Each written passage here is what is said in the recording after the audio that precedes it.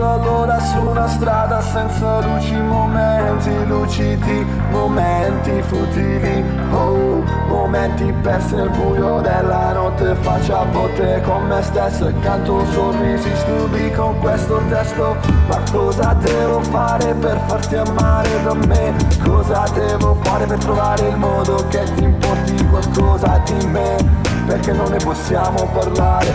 Oh, mi sembra che scusa sia la parola più difficile da dire.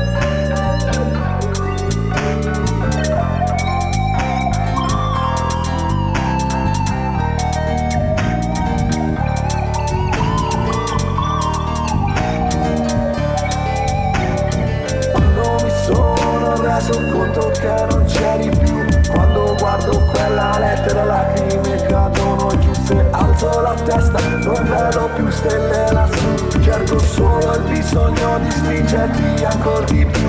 La mia testa cade in un oblio, ma le ferite non si rimarginano chiedendo aiuto a Dio. Vivo la mia vita con tanta speranza nel cuore, invece di chi tenta di rialzarsi alla fin fine muore.